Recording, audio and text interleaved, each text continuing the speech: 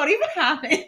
Fuck. So I decided that I hate my own social media, so I kind of took over our Instagram. That's fine. And so I explained it on there, but here's what happened. I went on vacation, and then I think you were gone. You went home for a weekend. Yep. And then we got in a fight, and then I got sick.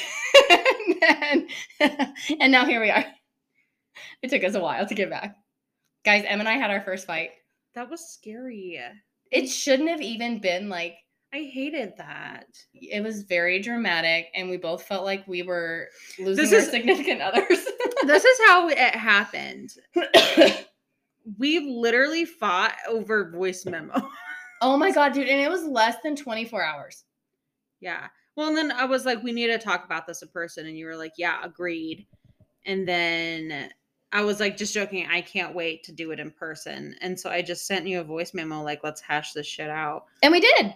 It was very, well, my opinion, it was very productive. What happens when two mental health professionals get in a fight and talk it out? Like the most healthy fight in the world. Dude, it was so constructive. Seriously, like I was like, here's what I feel, and this is my problem with you right now. And you were like, oh my God, I'll do better. Here's my problem with you. And I was like, okay, well, that was healthy. Very unlike many of my... Did you feel triggered that it was so healthy? Yeah. Like we both sat there and like we didn't talk for like not even 24 hours, and we were both like, I feel like I'm losing my soulmate. Seriously, it felt like a fucking breakup. Like, dude, it felt like Chris and I had just gotten divorced. Well, I said it before and I'll say it again. I was more torn up about our less than 24-hour argument than I was my divorce. Well, there's, I mean, you know, that's not a fair comparison. That's not. It's not. But however, we got it in our first fight, and it was really healthy and constructive.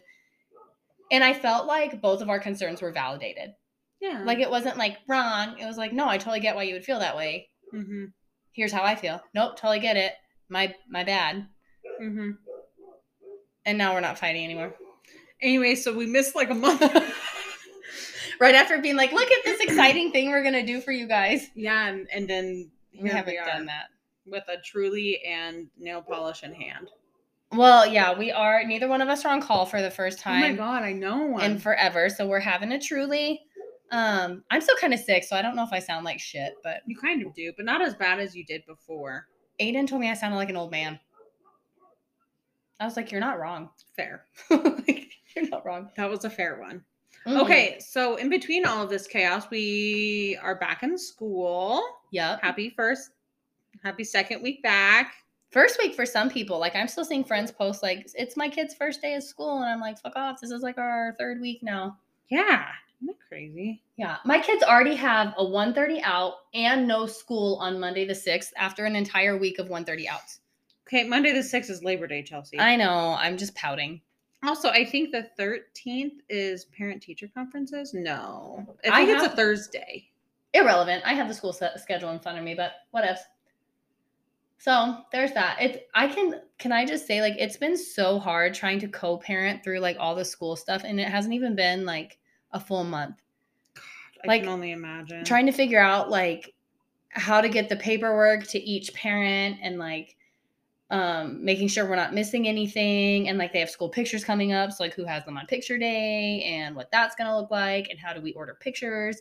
Like the kids wanted Scholastic books, and so I was like, okay, I'll order you some, but then it was like, I don't know if their dad ordered them the same book, so that it just has been like so weird. And I think it's especially hard when you're the only one who's making the effort to co-parent. Oops. Unsend. It's out there now, folks. We might have to edit this later. Nah. Nah. Anyways. Yeah, so here we are. Anyway. We had a garage sale. Oh my God, we actually did pretty good. I spent all my money already. We each only got like $50.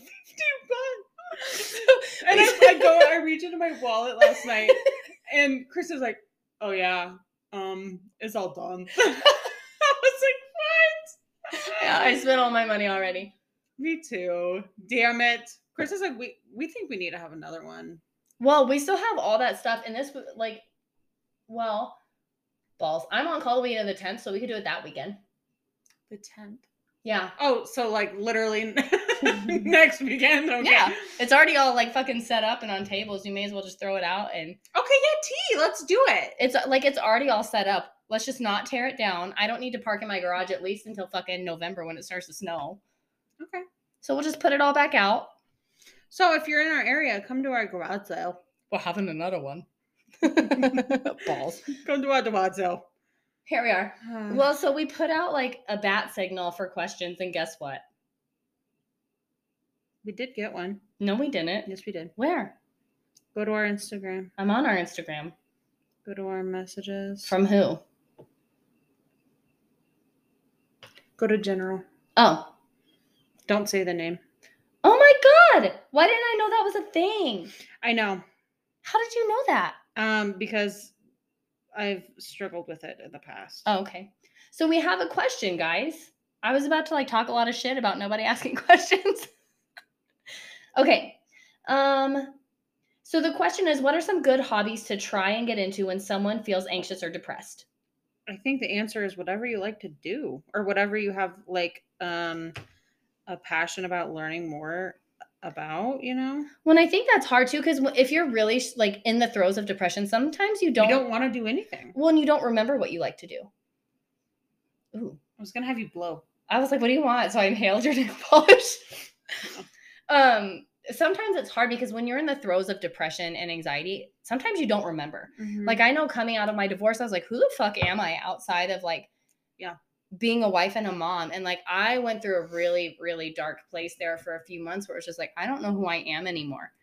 And so one thing I would suggest is just kind of like get out there and do things you think you might like. Fight past that discomfort, fight past the like, this is outside of my comfort zone. Take a painting class or do a pottery class or start walking. I'm a big advocate for physical activity when you're struggling with anxiety and depression, just because it releases endorphins and dopamine and serotonin and all those happy feels. So take a walk or... Can you stretch? Yeah. Oh, yeah, a little bit down. Okay. Up. Okay. Another big hobby that I always advocate my clients start doing is writing. Whether you journal or you write poetry or you just write today fucking sucked. Or you just fucking scribble all over a page. Scribble the page. Coloring is a really good one. It doesn't have to be anything like big.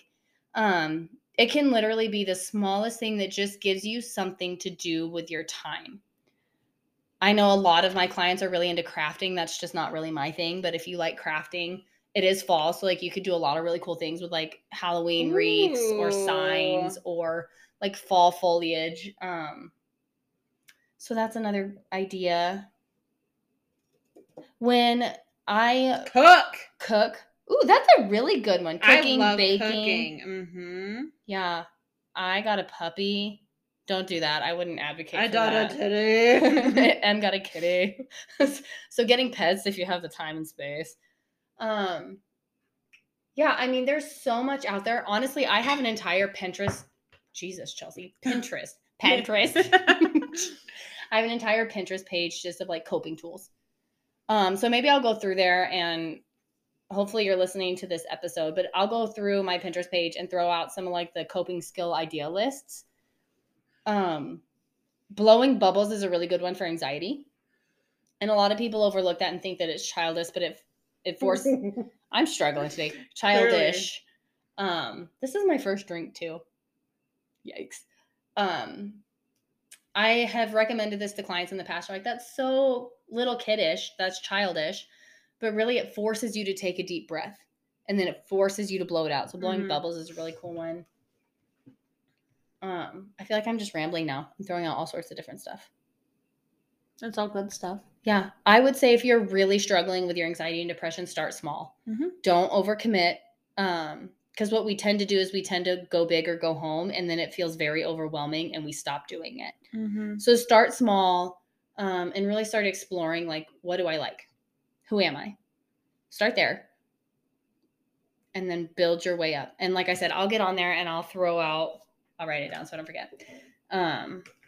Just some of the like coping skills lists that I have. Yeah. Good one. That was a good question.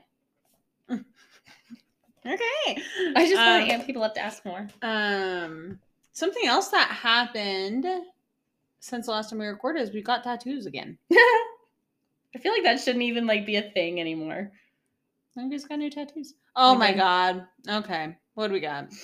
You want to go to Mom Corner? Or do you want to talk about your tattoo? What'd you get? I got a sun. That's really pretty. Yeah. And then I got my Jupiter sign. So I'm a Sagittarius, so I got my little arrow, and I'm also a fire sign, so it's like surrounded by black and white flames. I love the black and white flames. I think, because at first I was like, man, I really don't want color. Yeah. And Autumn was like, girl, we'll just do gray flames. And I'm like, yeah, why didn't I think of that? You're so right. Okay, let's go to Mom Corner. So the first one is from an Instagram page called Warrior Goddess Training. And it's called A Taste of Your Own Medicine. Don't ask me to say the name because it's like Najwa Zebian. And now I feel super fucking terrible because I can't say that. Yeah, this sounds, you convinced me. Cool. Okay. Taste your own medicine. Don't give them a taste of their own medicine. They already know what it tastes like. Give them a taste of your own medicine. If they lied, let your medicine be honesty. If they played with your emotions, let your medicine be maturity. If they broke you, let your medicine heal. If they made you cry, let your medicine make them smile. These remedies of yours may take years to work, but they work and they last, so be patient. Stay true to yourself and remember this. It is better for people to value you for who you are, not for who you pretend to be. Who you are lasts a lifetime. Who you pretend to be changes like the change of seasons. Don't be afraid to be yourself, even if it means removing yourself from lives that you want to be in. You are no doubt worthy of being valued for who you are. Love. I don't know that I should read that one. Why? Oh. Ew. It's a little pointed. Fuckology Official by Stephen Bartlett. Stephen Bartlett twitters. Is it twitters? Tweets? Tweets. He tweets. Clearly I Twitter. Wow. He tweeted, "You don't lose real friends, real opportunities, or real relationships when you start standing up for yourself and setting clear boundaries. You lose abusers, manipulators, narcissists, control freaks, attention seekers, and mental health destroying leeches." Yeah. What else did Mom have? That was it. That was Mom's Corner. She just replied to the story I posted today about what it means to hold space for another person. She just said love. Thanks, Mom. Thanks, Mom. Thanks, Mom. Okay! I'm actually really excited. Guess what we're doing, guys? We're doing... Oh. No, you do it. You say I thought they were supposed to guess. They've had ample time now. Pick a diagnosis. I think this is only the second one we've done. It's the second or third. We talked about doing one every month. It's been a while since we did our last one. And this time we know what the other person did, but we don't know anything about what the other person is going to talk about. All right, who's going first? Oh, my dog. I'll go first. Okay. Should I tell them my story? Yeah, I think you should. So I chose... Excuse me. Sorry. So the one that I chose is something that I, me, myself, diagnosed Chelsea with. She walks in and she's like, "You're going to be so mad at me." But I did. What did I say? This is something that I diagnosed you with to Davina. She's like, "You're going to be so mad." And then she told me, I was like, "Nope, that's valid." Like, you're probably right. And then you go, "I can't believe you talk shit about me, though." I wasn't talking shit about you. Yeah. I was trying to figure out how to properly care for you. Anyways, my diagnosis, which is not really a diagnosis, I'll look it up. Is self-love deficit disorder. And then there's a self-love abundance too. I mean, really what this is codependency, like extreme codependency to very toxic individuals. Yeah. I'm trying to think. I believe her name is Rose Rosenberg. Which is kind of a cool name. I kind of like that name. She made a self-love deficit disorder pyramid. Ooh. Which I will put a picture of it on the gram. But let's just start at the bottom of the pyramid. The pyramid is composed of 5 different things. So draw a little pyramid in your head and cut into 5 seconds. Cutting. The first one is attachment trauma. So this is conditional childhood attachment, neglect, abuse. So a dissociated childhood trauma, and memories of abandonment. You go up to core shame. So this is like, we are fundamentally bad or flawed. That's our concept of ourselves. Mm-hmm. I'm only as good as what I do or not do for others. It's a completely human thing to do. The next step up is pathological loneliness, which is described as deep, aching, lonely pain. Fuck. And that one says excruciating feelings of worthlessness and loneliness. Go up to the second to last one. It's self-love deficit disorder addiction. So this is a loneliness ache. So this would be like withdrawals, subsides with drugs of choice. So it's like a narcissistic lover would be like your drug of choice. So me. And then the very tip of the pyramid is self-love deficit disorder. A selfless, compulsive caretaker who habitually attempts to control others into loving them. Ew.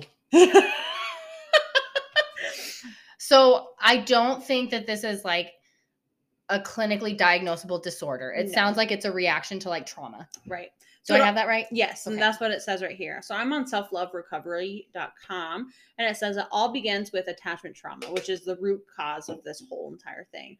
It often occurs when a child is raised by a narcissistic parent who doesn't allow them to feel loved. So then this trauma then turns into the cause of the core shame, which is what we talked about. It's a distorted belief of being fundamentally bad or flawed. Like I said, a very total normal feeling. Then that turns into loving someone while being invisible, and that creates a pathological loneliness. Again, deep bone aching emotional pain. God, why is it so aggressive? It's so aggressive and so descriptive. This is the excruciating codependency part of the SLDD, which is a self-love deficit disorder.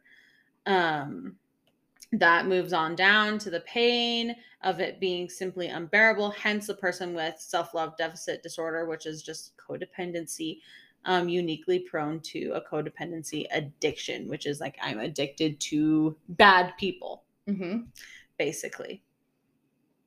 So yeah. Gross. I am, and this website goes into like how to love yourself again and blah, blah, blah. Well, and I think that's like, so it's so important too, because I'm trying not to be pointed here, but I work with a lot of individuals right now. Narcissism is like the topic of 2021.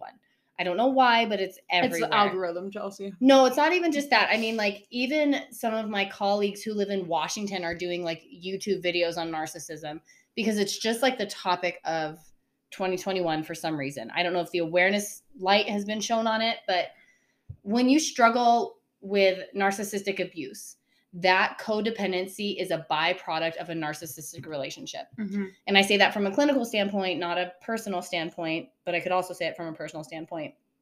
When you struggle with that, you come out of that relationship. And I was just telling you this, when you come out of a narcissistic relationship, that codependency is so normal because you feel like you need to latch on to somebody to love you, to get the love that you were seeking in all those other relationships. And it stems all the way back to like childhood trauma. Right. So now I'm on Psych Central. And this kind of, we talk about the word of codependency, and I'm trying to figure out where it is. Okay. So codependency is an outdated term that points to the weakness and emotional fragility within yourself. So it's been replaced with the self-love deficit disorder, or the SLDD. And it kind of takes that stigma and misunderstanding out of like what codependency actually is. And then again, on this website, it just kind of talks about where this roots from, where it's embedded. So this just said the absence of self-love results in deeply embedded insecurities that render a person powerless to set boundaries or to control their narcissistic loved ones. So it all goes back to the PNARC. Oh my God. PNARC. Pathological narcissist is PNARC. I'm pretty sure it's probably just PNARC, but even that's worse, I think. Yeah. So then this website also just kind of takes like the child who has a lot of trauma from their PNARC and kind of walks you through what this becomes into. Something I really liked from Oh. What? Ross Rosenberg, not Rose Rosenberg. Yikes. So I'm on the humanmagnetsyndrome.com, which it's also like a name for SLDD, is the human. Don't panic, it didn't phrase. As the human magnet syndrome. Okay. Which makes sense. Right. A quote from Ross, and I love this. Like when I found this, I was like, I have to keep this page open. Love yourself like you always wanted others to love you. Yep. Achieving self-love abundance, SLA, which is like the opposite side of SLDD, requires you to treat yourself like you long for others to treat you. Mm-hmm. SLA mandates that you love yourself unconditionally, like you were not for far too long in your life. It's time to create a best friend in yourself. Ugh, love. Are you kidding me? Like what a cool... Do you know what's crazy? Thing for me to cover, right? Right. Self-love. So cool. Self-love. Something we don't do for ourselves.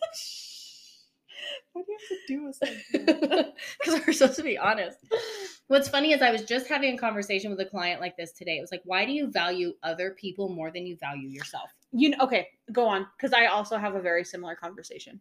And I've had this conversation with a lot of clients. It's like, you respect other people's boundaries, right? If they break up with you, you're like, okay, cool, I get it. That's your boundary. But you won't set that boundary for yourself. You value so much the opinion of other people that you forget to value yourself. Mm-hmm. And at what point is it I love myself enough to value me over you? Mm-hmm. And a lot of people are like, that's so selfish. But at the end of the day, self-love is the most selfless thing that you can do. Right, because it affects how you treat other people as well as how much you love yourself. Yep. Something that I literally just completely forgot what I was going to say. Balls. Okay.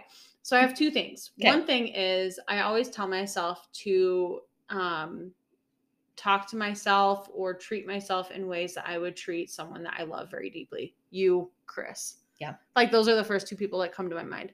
Or like my nieces. Yeah. Do I want other people, or do I want my nieces talking like that? The way that I talk to myself, do I want my nieces to talk to themselves like that? Absolutely fucking not. What the fuck? Right. And then that kind of puts that into perspective.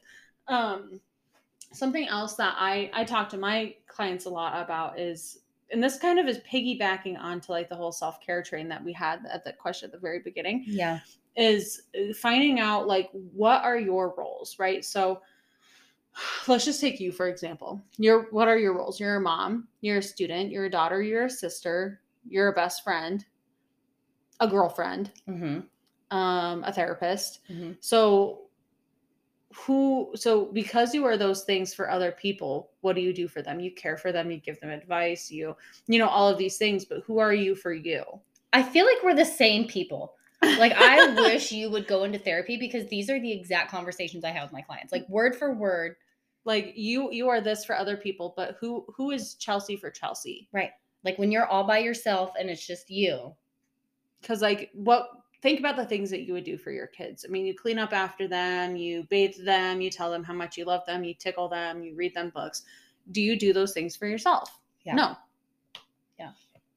Boom, mic drop. Boom, mic drop. Well, and I love that too. One thing that I would encourage everybody to do is to sit down and think about the way you talk to yourself. If you spoke to your best friend the way you speak to yourself, what would they say? Right? Because we're dicks to ourselves. I also have how did we get to self-love from like fucking ow, sorry, you bitch. Fuck your self-love. I have a deck of cards. What the hell is this? It's a curly hair girl brush, so like it doesn't get stuck anywhere and it like expands to meet her curls. Oh, cute. Isn't that cute? I have these cards called empowering question cards, which I love. If you're a mental health professional and you see individuals like one-on-one, I highly suggest you get them. They're on Amazon. They're really pretty. They have cute patterns and they have really deep questions that we do not think about on our own time. Right. Anyways, one of the questions on one of those cards says, would I be proud of myself if I talked to other people the same way that my thoughts speak to me? Ew. I dislike what you just said out loud. Well, think about it. Yeah. Would you be proud of yourself if you spoke to other people the same way that you speak to yourself? No. T. Good one. Be nice to yourself. Barf. Okay. I shut my computer. Oh, does that mean you're done? Yeah, that's really all I have. Emily's like, bye. I'm over this now. I did what I could today. No, it's super interesting. And I actually wrote it down to share with some of my clients that we've talked about a lot of this stuff. And it'll be nice to be able to be like, did you know that's actually something that somebody's looking into as like a diagnosis? Mm-hmm. So I wrote it down to share. Yay. Good one. Sense. You want to get fucked up now? Not drunk. I was like, I guess. Or that too. What is yours? Is this what you're referring to? Yeah. Okay. So it's super interesting. It's called conversion disorder. And I was sitting on the couch earlier, like in between my crazy session day, and I was like, what could I do? And I looked up a bunch of them, and this one has stuck out with me since I was like just starting my master's program. I've actually never seen it diagnosed in the 14 years I've been in the mental health field. That's how rare it is. Oh. So conversion disorder. It's a mental health condition where the client will experience neurological symptoms like blindness, paralysis, or other nervous system disorders that cannot be described by a medical evaluation. Okay. So they will present in a medical setting. Mm-hmm. They rarely, if ever, present in like a therapy setting because it all feels medical and neurological. Right. So they present in a medical setting. This is a job for Derek Shepard, not for Chelsea. Yeah. Dr. McDreamy. Right? He's McDreamy. And McSteamy is the other one. Is Mark. R.I.P. If you don't watch Grey's Anatomy, sorry. I think it's pretty fair to assume that if you watch Grey's Anatomy, you know that every single character fucking dies. You just don't know when. Right. It's inevitable. I'm waiting for Grey to die, but whatever. Never. I saw this picture, off topic. I saw this picture on Facebook that was like Meredith on season 1, and she was like cute and young, and then it's like Meredith season 90, and she's like wrinkly and with a walk. Probably right. She's been through so much shit. Jesus, she's lost literally everybody she's ever cared about. Oh my God. Okay. Anyway, so yeah, they will present in a medical setting. They tend to run through like a whole host of medical. Just taking notes, sorry. I got confused. And so the symptoms usually begin suddenly after a stressful experience.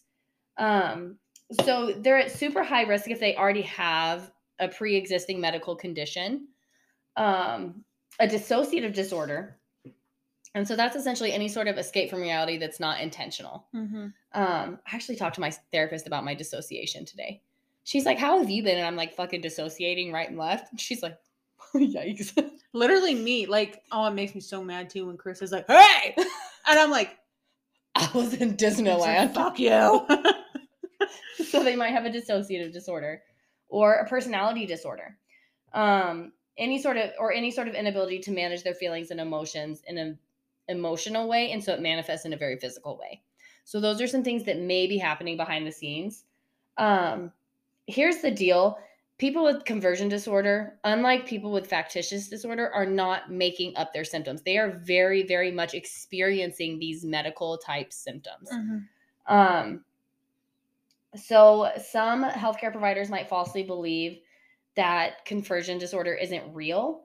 And they might tell people like, it's all in your head. It's not a real thing, but it is very much a real disorder. People are experiencing these medical symptoms, but there's no medical explanation.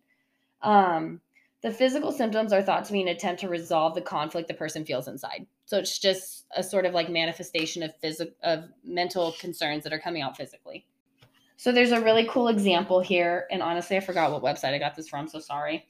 The example is like a woman who believes it's not acceptable to have violent feelings may suddenly feel numbness in her arms after becoming so angry that she wanted to punch somebody. So her arms will go completely numb. Okay. I have a question. Yes. I really didn't listen to the first half of that until I heard the numb arms part. So cool. You might have already answered it. Probably. But like when I get like super spooked or like I'm feeling really anxious, my legs go numb. Is that normal? I think any sort of numbness is not normal. Seeking medical advice. I'm not an MD, but I'm going to say numbness in limbs is probably not normal. Oh, shit. Oh, no. So some symptoms for conversion disorder include the loss of one or more bodily symptoms. So it's blindness, inability to speak, numbness, paralysis, a debilitating symptom. Jesus, Chelsea. A debilitating symptom that suddenly begins, history of psychological problems that get better after the symptom appears, or a lack of concern that usually occurs the symptom. So usually, because they present in a medical setting, there will be a host of medical tests that occur before any sort of diagnostic testing psychologically. Mm-hmm. And again, like even if they presented in like a therapy setting, we would have to refer them to a medical provider to make sure that the cause isn't medical. Right. Because you got a tumor on your brain and I'm treating you for conversion disorder, we got an issue here. Oh my God. Now I have anxiety. Oh my God, are you like... Fuck. So some emotions that might cause these physical symptoms. Whoa. What are you doing? What the fuck? You broke it. What is this? I think you broke it for real. I don't think that's supposed to No, look, there's holes. See? Yeah, so it holds it together. That peg goes in that hole. Well, I know where the peg goes, but why would, if they didn't want it to come out, they wouldn't have given me the opportunity to do Maybe you put ponytails in there. Like little tiny rubber bands. Oh my God. It's so cute. If not, that's what it's for now. Watch. Thanks. I appreciate that. So some of the emotions that might correlate with the physical symptoms, anyone suppressing anger. So like, you make me so mad that I want to punch you, but I've been told that punching is bad, so my arms are going to go numb. Any sort of prior trauma. So those traumatic experiences may lead a person to experience seizures or loss of consciousness because they're suppressing their memories and emotions. It is a DSM-5 diagnosis, and it falls under what used to be called somatoform disorders. So somatization is a process in which psychological distress converts into physical symptoms. So there's a few other diagnoses within the somatoform disorders. This one's just my favorite. So in order to reach this diagnosis, it's essentially like a process of elimination. The doctor has to go through all these medical tests and like check the box to say, nope, you don't have this, you don't have this, you don't have this. We have no medical reasoning for why this is happening. We need to refer you to a therapist. And then that's kind of how that diagnosis comes about. Ow, but I feel like if a doctor couldn't find anything wrong, they would keep running tests. They wouldn't even think about therapy. That's what I think. Well, and it depends on like, so this is where it's going to get muddy because it depends on where you're at, who the doctors are. You know, obviously, if you're in like House or Grey's Anatomy, they're just going to keep running tests until they're blue in the face because they think it's medical. Mm-hmm. However, we've recently had a case that's come across my eyeballs, for lack of better terms, where they ran medical tests and they were like, we don't know, maybe go see a therapist. And they didn't have this particular diagnosis, but it is possible. You know, if you run every test known to man and they're still like, oh, try this. So that's where it kind of gets muddy because we don't really know like when, where, why, and how to refer out of medical and into psychological and vice versa. So let's see. Tests are likely to concentrate on other causes or neurological symptoms. So the key indicators that a person is struggling with conversion disorder is the presence of physical symptoms that would need to involve multiple parts of the nervous system. So it's not just something that's like pinpointed to one part. It would technically need to involve a lot of parts of the nervous system. And diagnosing that is like, we have to look at prior trauma and we need to look at psychological history and we need to look at like anything that's going on mentally that might be attributing to these symptoms. So, I mean, there's different ways to treat it. Therapy obviously is like the biggest one. Talk therapy, CBT, those have been kind of like the two biggest proponents for treating conversion disorder. Hypnosis is kind of like a hypnosis. I've heard a lot of things about hypnosis. I think, yeah. It's kind of like a newer, less researched approach. I kind of want to try it. But... Have you never been hypnotized? No, dude, I'm so scared. I got hypnotized at prom. Was it scary? Yeah, it was booty. I don't want to do it.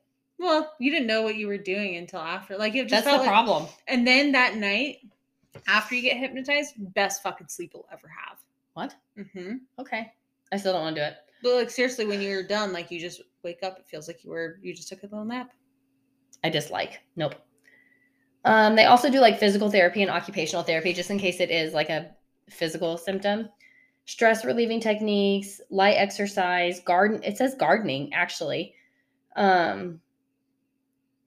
So the cool thing about this diagnosis is the prognosis is super positive. Mm-hmm. Most people who struggle with conversion disorder. Gross. Is it a beetle? Don't squish it. Life killer. Where'd it go? I don't know. You fucking destroyed it. Dun, dun, dun. But they tend to make a full recovery. Once you address the mental health symptoms that are leading to the physical symptoms, you can address the physical or the mental health symptoms in therapy. And then they're just not blind anymore? Nope. Isn't that nuts? Why are you chuckling? There's a bit tells you said nuts. Probably. I think that's it. I have a little bit. There's like an overview of it. But there was a patient story on here. There's not really a lot of complications. I mean, if it's not treated, obviously it can make them think that they're disabled. But proper diagnosis and treatment is necessary in order to achieve that prognosis of full recovery. Right. So there's this cool patient story on the Mayo Clinic about a guy named Tyler McDonald. And at age 35, he was like, everything was going great. He felt like things were awesome. But then he also realizes like, shit, I'm 35. The best years of my life are behind me now. So then all of a sudden he started experiencing these mystifying mobility issues and severe pain. So he was on heavy pain medications. He was using a cane. He became withdrawal and depressed. And they couldn't understand what was going on because there was no medical reason why this should be happening. And so there was a neurologist at the Mayo Clinic who kind of uncovered what was going on. So Tyler said that the worst part was his debilitating leg pain and needing a cane to walk and the heavy pain medication. He's super athletic. He was a baseball player. And he said the worst part was not being able to coach his son's little league team anymore. So there was a comprehensive care team that provided services through the Mayo Clinic, and they correctly diagnosed him with conversion disorder. They took him off the opioid pain medications, helped him get like down to the root of the mental health things that were going on. And so Tyler said, my personality is back to where it used to be. My kids are happier to be around me. Being present with my family is an awesome feeling because when you're in pain like that all the time, you just go through the day going through the motions. You don't really live in the moment ever. So Tyler received therapy and support from his neurologist and his psychologist at Mayo's Pain Rehabilitation Center. So I thought that was pretty cool. Mm-hmm. But that being said, that's conversion disorder. Like, there's not a lot of research on it. There's not a lot of like. I can't imagine there is. Well, because how do you diagnose this? Right. Diagnose it, not diagnosis, but. So there's conversion disorder. Wow. Yeah. Those were good. Those were good. They were short, I feel like. They were. But we're still hitting like the time. We're at like 40 minutes now. God, we're so good. Okay. Do you have anything else to say before we get to the tweet? Nah. Are sure. I'm sure I'll think of something else to say as you start looking for the quote. Okay, we're doing something different this week. Chelsea got a new poetry book, which we love. We love poetry books. It's called Becoming a Wildflower by April Green. Neither one of us have read this book yet. Which is like rare. It's yikes. In case you were wondering, there was the look we give.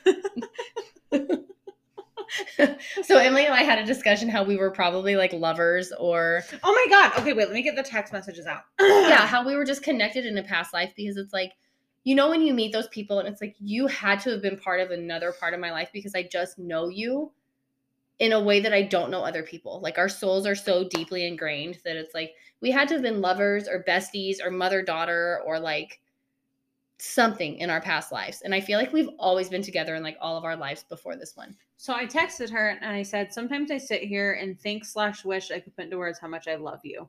And she said, you don't, I feel it. I said, I think we were once lovers, or we were always besties, maybe siblings, IDK. She said, we've been connected, that's for sure. I was like, we have to be. And then she said, if I were bi, Chris better hide his wife. I got too serious there for a second. Hide your wife, Chris. Or don't. Whatever. Okay. Anyway. Poetry book. So we're just going to flip to our random Should we page. each do one? Oh my God. Tea. Okay. Me first. Selfish. Becoming a Wildflower, April Green. Go. Here we are. You are perfect as you are. Keep growing, but don't ever change your inherent nature. Beautiful. She's going to take a picture so we don't lose the pages. Okay. Okay. Are we ready? Okay. This one feels good for me. It was one I needed to pull. You're allowed to start again. The past is part of you, but it should never define you. Wherever you find yourself, start from there. Your next step is aching with possibility. Is that not perfect? Love. Okay, April Green, I'll read you now. Okay. Well, it's like one of those books that I bought because I was like, I have all this time because I took those 2 weeks off. But now that I'm back in school, like I have 3 textbooks I have to read every week. So I'm kind of like, he'll just sit there for when I feel sad and I need a poetry pick-me-up. But those are our quotes. Yay! So if you guys have questions that you'd like us to answer, if you have comments, if you have just random things that you want us to talk about on the pod, all of our social media platforms are Mental Health Sucks. Sucks is SUCCS, and that's Facebook, Instagram, TikTok. Period. Do we have a Twitter? No. I don't Twitter, so I don't know. That'd be like your thing. God, you're like 74. Make sure you water yourself and your past life lovers. Goodbye. Bye.